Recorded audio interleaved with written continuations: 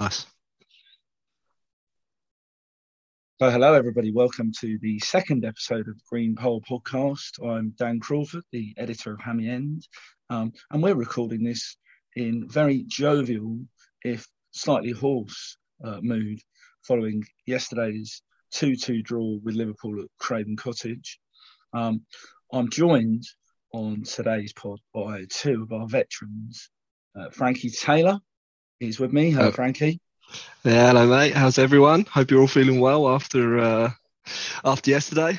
I need a bit more time to recover, I've got to be honest with you, but we're pressing on regardless.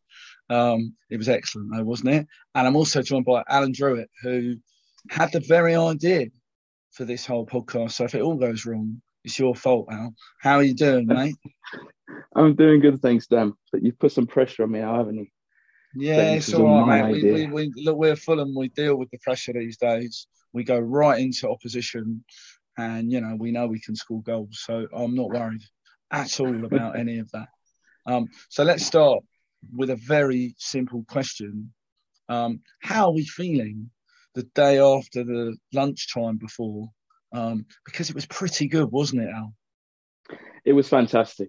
I can't, it's not very often that you wake up the morning after a Premier League game with a smile on your face. But I think I can talk, alongside many others and say, we can be very pleased with how we played yesterday. And ultimately there's a bit of me that feels a bit hard done by that we only got the 1 point instead of 3. But no, we can't be disappointed. And it's a great start to the season with 37 more left to play. I think we can be proud. I think that's the first thing. Proud of the football club.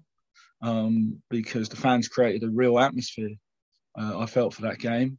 Started by some genius put Freed from Desire over the tunnel about 10 minutes before kickoff, and that got everyone in the mood. There were no clappers. There were instead these banners saying we're back, and that helped sort of get a nice visual as people walked out. And then the boys did the business, Frank. I mean, how good were we on the pitch? It was unbelievable. I mean, just before half time, I think I sent a tweet out just going, whatever the final score, I'm proud of that first half, because Liverpool, I don't think, had a shot on goal. I thought we were controlled, we were comfortable. It was just a top performance from goalkeeper all the way up to Mitrovic, and it was quite something. As you say, the atmosphere was unbelievable from the first minute, and whoever genius it is at the club that played Free from Desire from about 5 minutes before kickoff really set the tone for the whole afternoon, really. Yeah, Shad, if you're listening, give that bloke a pay rise, or lady, indeed, because that was quality, and we were very good, but there was almost a manner in which we went about the whole thing, as if to show that we weren't there to make up the numbers. We got right into Liverpool from the off, didn't we, Al? We did, and I think we saw a glimpse of that in the pre-season, that we're going to press high, we're going to win the ball as high up the pitch as we can. And, I think every man and their dog are writing us off this season. And you can probably say rightly so, depending on how you look at the transfer window we've done so far. But there were so many positives to be taken out of it. You've got Pereira, Paulinho. The spine at this moment in time, especially in that midfield, looks solid. And in our last 2 campaigns in the Premier League, that's not something that you could sort of say that, that wasn't our strong point. But you've only got to look at the likes of Paulinho yesterday, who I thought was superb, alongside the other 10 on that pitch.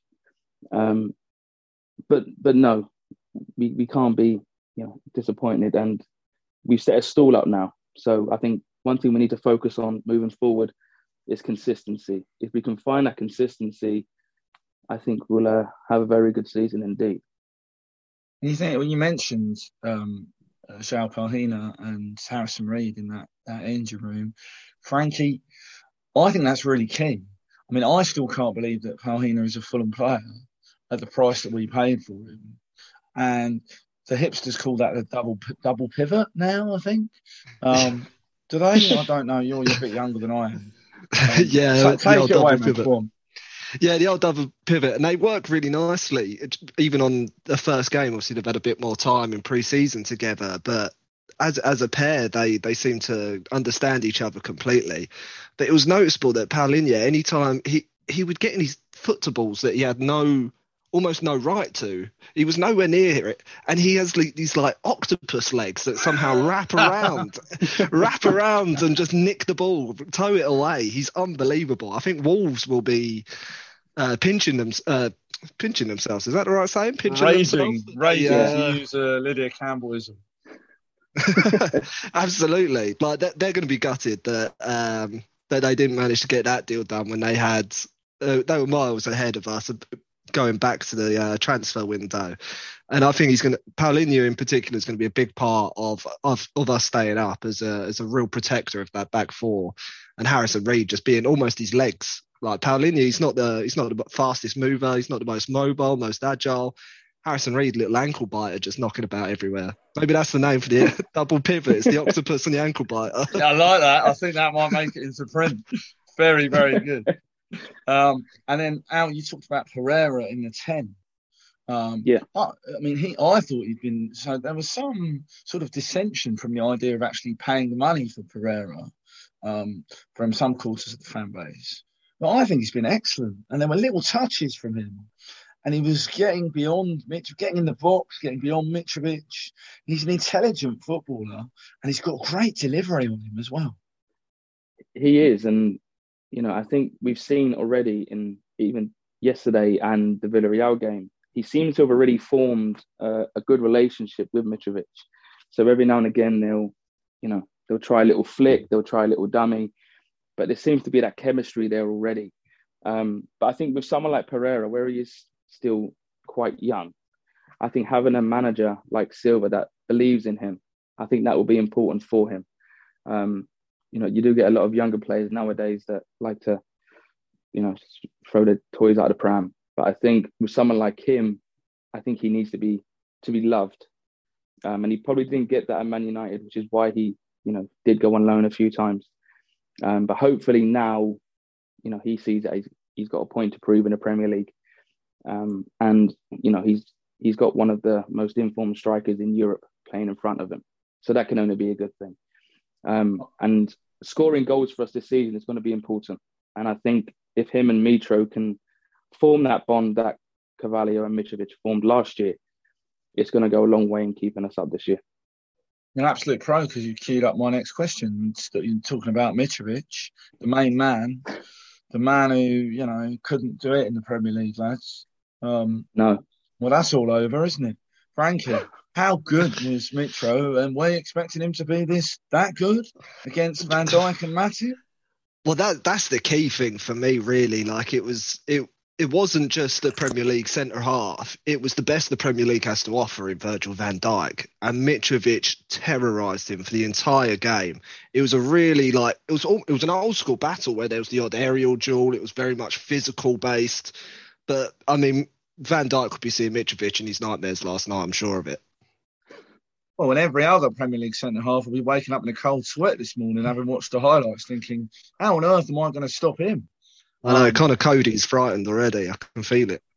Oh, wait, I'm well up for that because we haven't had a good result at Wolves in a long, long time from memory. He may not even play, though, Connor Cody. Well, this is that's the interesting thing. There's some suggestion that Connor Cody might be on his way out of Wolves, according to the. But anyway, I'd take him. Let's not get sidetracked on that. Al, we love Mitrovic, obviously, as Fulham fans, but particularly at Hammy End, we've written about him ever since he signed, and we can wax lyrical about him for days. He's now on 98 goals for Fulham, 2 short of the century. That's 8th in the all-time Fulham goal-scoring charts. But Marco Silva said something very interesting, that it was more about his all-round game yesterday. There was that wonderful bit in the second half where he left Henderson in a heap and charged forward as if he was a dribbler par excellence. He went up to Van Dijk, sent him this way and that, back to Southampton, and then did a Cruyff turn and got it out to the left-hand side. I mean, it was a combination of like Maradona and Paul Gascoigne. I wondered if the post-match drug testers would take an interest in that sort of level of skill from Mitrovic. You know, there are levels to this game, and he's right at the top level at the moment, isn't he?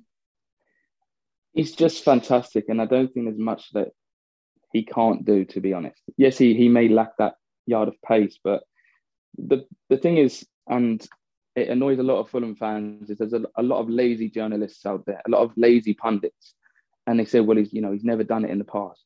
But you look at the first season we had under Slav, Ranieri, and a few others.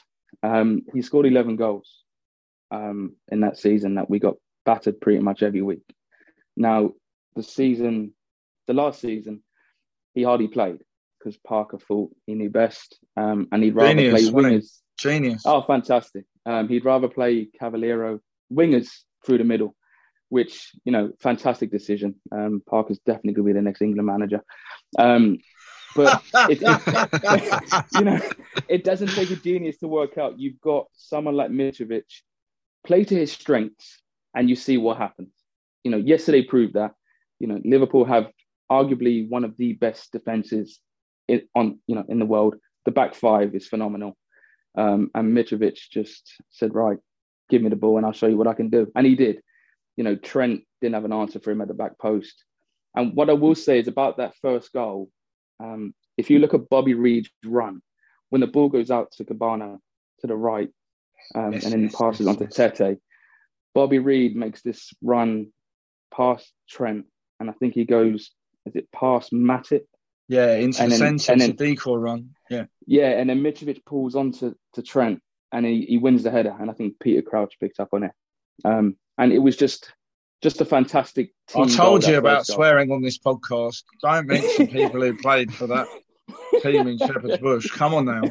That's the yellow card. Right? No, but, that's probably, Mitrovic has played a lot of games for us and scored a lot of goals. But I think yesterday was probably his best performance in a Fulham shirt. And, I don't say that lightly because last season, he scored almost every game. But if I wanted to be negative on one thing, and I may get shot in the foot about this, hold on, is that second goal that they scored. I think if Mitrovic stays on his feet when the ball comes towards him, I know he felt a little push from Van Dijk behind him. If he stays on his feet, he chests the ball and they don't go up the other end and score. Now, yes, I may get shot for that, but that's the only one criticism. I'm all for people giving you pelters, Al. That's why we've got you on it. No, by all means, yes, please throw pelters. So I just picked up on it.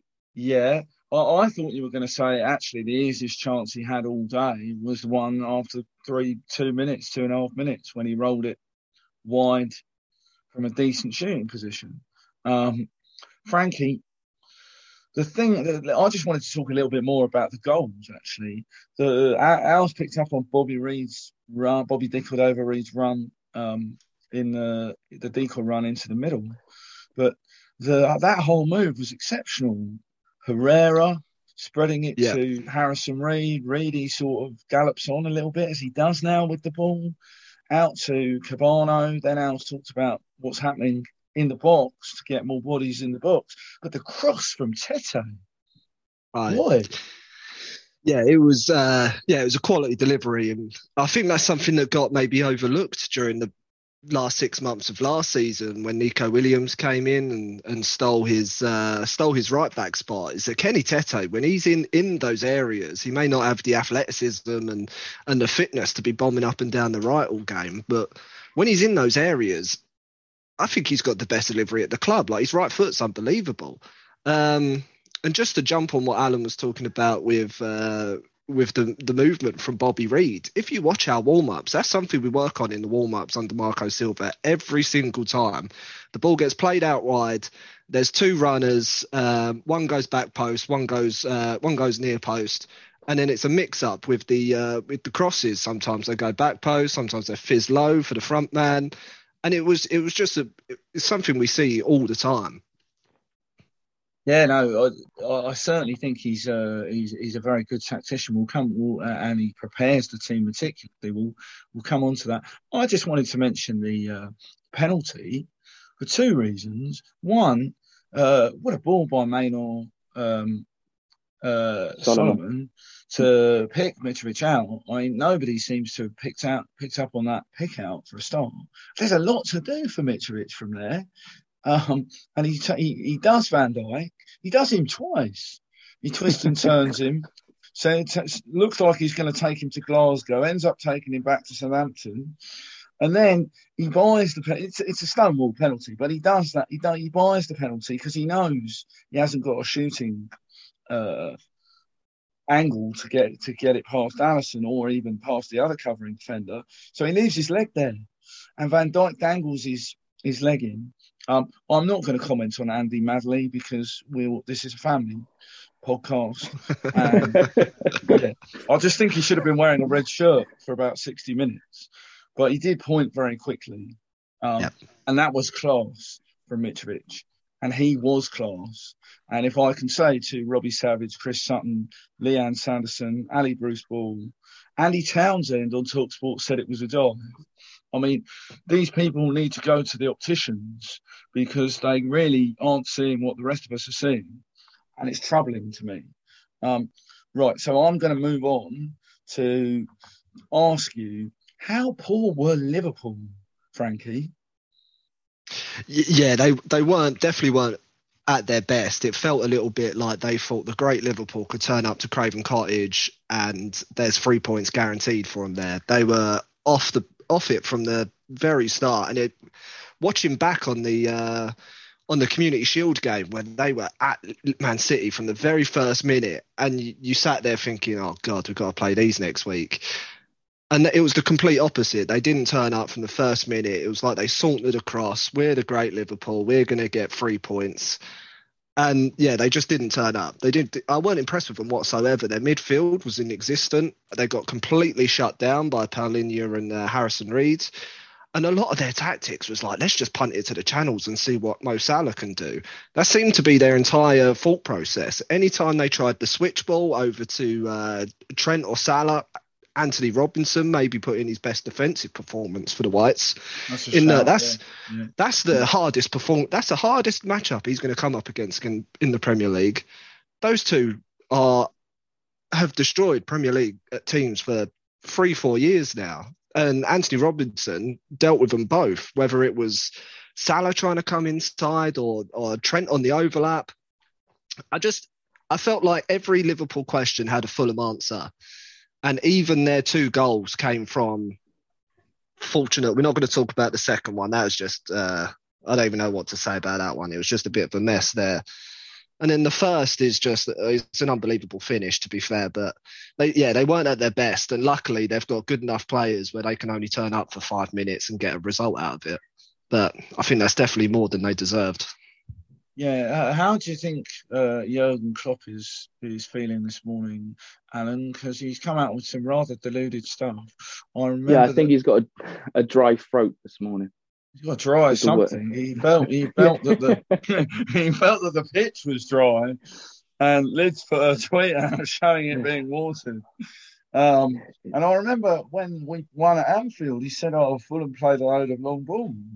And they put the stats on the screen as he was talking to show that Liverpool have played far more long balls than Fulham. I mean, is this myopia? I mean, I quite like Klopp until he sort of morphed into this guy who has to blame something whenever his team loses. He's still a breath of fresh air in the Premier League, but there are signs that Liverpool are not as impregnable as they might think they are, Al. Is that fair? No, I think it is. And I think Klopp's a bit like Marmite. I think a lot of people either love him or they hate him. And I don't think he does himself any favours either, because he's not one to give credit to the opposition if they lose. And I think yesterday he had every right to credit us, but you never got that from him. And just touching what Frankie said about Liverpool yesterday, I think their biggest strength turned into their biggest weakness yesterday, because the way we played against them is how they play against, everyone else. High press, get in their faces, don't give them time on the ball. And I think a lot of yesterday, we need to give ourselves a lot of credit. We never let them play. We never let them get into any rhythm. We got into their faces. We won the ball high. Again, touching on Paulinho, I think we'll be talking a lot about this season. Every time the ball got into our half, his octopus legs just seemed to appear from nowhere. But no, just touching on the 2 goals we conceded, they were incredibly unfortunate. The first goal in particular, Nunes tries to Cruyff it, misses it, Tosin kicks it, hits the back of Nunes' foot and goes in top corner. The second goal, which is one which I feel we probably could have done a little bit better on. Oh, definitely. Is when the ball comes into the box. Ream, in my opinion, does his job. Who I thought he was phenomenal yesterday. He was my man in the match yesterday. And that's mainly because he does get a lot of criticism, especially at the highest level. He wins the ball, but if Tosin stays where he should be, the ball falls directly to his chest. Now, I don't know if he's tried to win that ball because he doesn't trust Ream getting there, or he feels like he has to make that jump to try and win the ball. But it's just unfortunate. As Ream's got that flick on, it's missed Tosin completely. Just a lack of communication, isn't it, Al? It is. And Frankie? I just feel Tosin should have stayed on his feet and not tried to win the ball. Yeah, I think... I think he just got a bit caught in 2 minds. He didn't know whether he obviously wanted to come and just clear everyone out and nut that ball right down the other side of the pitch, but he didn't have enough conviction in it and kind of got caught in the middle, which allowed obviously the space in behind to cause a little bit of chaos. So it was unfortunate. I think Tosin either needs to go and take out everyone, or as you say, Alan, just stay where he is. Yeah, and I would like to give a shout out to Tim Ream because he's been an incredible servant to this football club. And football fans are fickle. Someone's brilliant one week and then terrible the next. And Tim Ream has been reliable for us, admittedly mostly in the Championship. But there was a lot of nonsense written about how he'd embarrass us in the Premier League. We'll never be embarrassed by Tim Ream. He's model professional. He's a leader of men, both on and off the field. He's got a hinterland, unlike a lot of footballers. He thinks broadly about social issues. But phenomenal. He's paid to be a professional footballer. And we got every amount. I don't know how much he's paid, in dollars or pounds, but we got value for money from him and then some yesterday, because that is not easy. Against that frightening front line that Liverpool had, and the amount of movement that they were, particularly in the second half after they'd scored, the amount of pressure they were putting on. And he was a warrior. He was phenomenal. Touching on his second half performance, sorry, Dan. There was a time when Cabano hits the post at 1-0, and if that goes in, we haven't talked about that. Yeah, blimey. No, the ball. I think the ball gets played out. I don't know who it was from. It was from Van Dijk or someone, and Ream intercepts the pass, and he seems to run through the middle of the pitch, passes it out. I think it's to Pereira, then out to Cabano, who then hits the post. Now, again, Tim Ream may not be the fastest, but boy, he has one mental strength. He can read the game, and I hope he's given a chance to prove it until he has a bad run. Because yesterday he proved he's well worth his spot in the team, especially for Wolves next week. And I think that leads on to, we are running out of time a little bit, as ever, with the 3 of us gabbing on. Leads on to my next point, which is where can we improve? But more, what do we do with the team? Because Matt Rodak made a phenomenal save from Darwin Núñez. Just before Núñez did it again, tried to do that backheel finish. Does he keep his spot? How can you drop him? I don't think either of the goals were his fault. You've talked about Ream and, does Shane Duffy come in? Will we have another centre-back by next weekend? Does Solomon, can you drop Cabano after, or Decadova-Reid for Solomon after that? Suddenly there are some interesting questions about how you set the team up for Molineux, Frankie. Yeah, absolutely. I mean, we spent some good money on getting Kevin and Barbu in, and Tete put in a performance where you can't drop him. And I also said before the game yesterday, it's like, okay, Marek Rodak starting surprised me. I really thought we'd chuck Bernd Leno in after spending so long trying to get him. And I just said, Marek, you have to be undroppable. You need to be undeniable that you are number one. And sure, he conceded too, but as you say, I don't think that was his fault. And I think that I don't envy a manager who now has to look back and see Bernd Leno on the bench, but then actually Marek Rodak's there and he's playing well. There was a couple of really nice clutches from crosses as well, which hasn't always been his bag. So maybe he's been working on it a lot over the summer. Who knows? But yeah, it does bring up a load of questions because pre-game, I'm sitting there looking at the team list like, God, Tim Ream up against Salah and Firmino and Diaz with Nunes on the bench. And then you've got Cabano and Decordova Reid, who are probably wingers number 3 and 4 if you placed them on a depth chart. And again, they did no shame on themselves with Cabano hitting the post. And I mean, Bobby always puts in a good shift no matter where he plays. So some really interesting questions now that Marco Silva has to work with, and I don't envy him. I'm glad it's someone else who has to deal with these players. Well, I'm very glad it's not the three of us who picks the team, because we'd have been in deep bother yesterday after about half an hour, I imagine, if we picked it by committee. Right, I'm going to finish here with the question I asked Ollie and Tommy in the last episode about how you became Fulham fans. Al, go first for me. Tell me your Fulham story. How did you first clap eyes on Craven Cottage? Unfortunately, my story's not as glamorous as Ollie and Tom's. I had no choice in the matter. At the age of 3, I must have been naughty at nursery or whatever, because my dad said, right, I'm taking you down to Craven Cottage. So my first game was 94-95 season. So, there was only a couple of thousand Fulham fans there. I sat in the Hampton end. Unfortunately, I don't remember the game, but I do remember glimpses of being there. And my love for Fulham just sort of grew from there. But I've always been Fulham, been going since the age of 3. So that's 28 years now.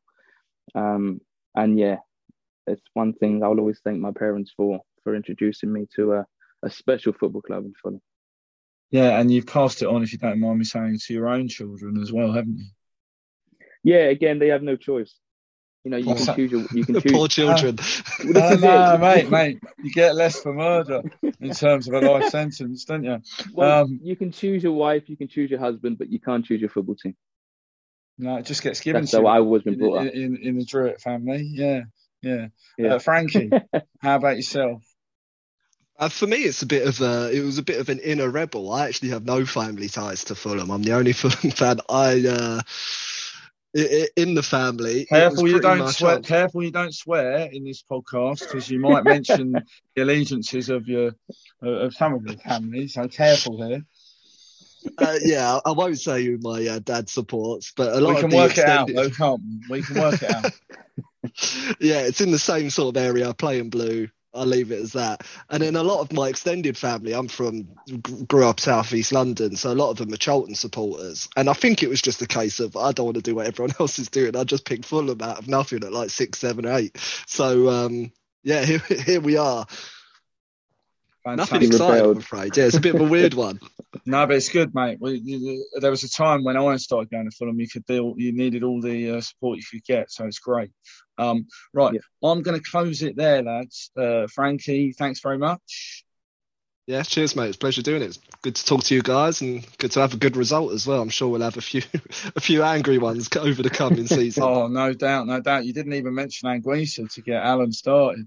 Al, thanks. Well, I'm getting my jacket. Yeah, he's off, and he's not pulled. He's just angry. Right. Now, I did want to finish with a message for the former editor of Toothers, David Lloyd, who's been unwell over the summer. Our thoughts go out to David. He was at the game yesterday, and hopefully that wonderful performance will have cheered him up. To Matt, to Karis, to Ellen and Heather, we're all thinking of you. We love you. You are Fulham, forever Fulham. And that performance was for you. Thanks very much for listening to the Green Pole podcast. Well, I hope you'll listen. We'll find out, I guess. And we'll be back later in the week with a preview of Wolves.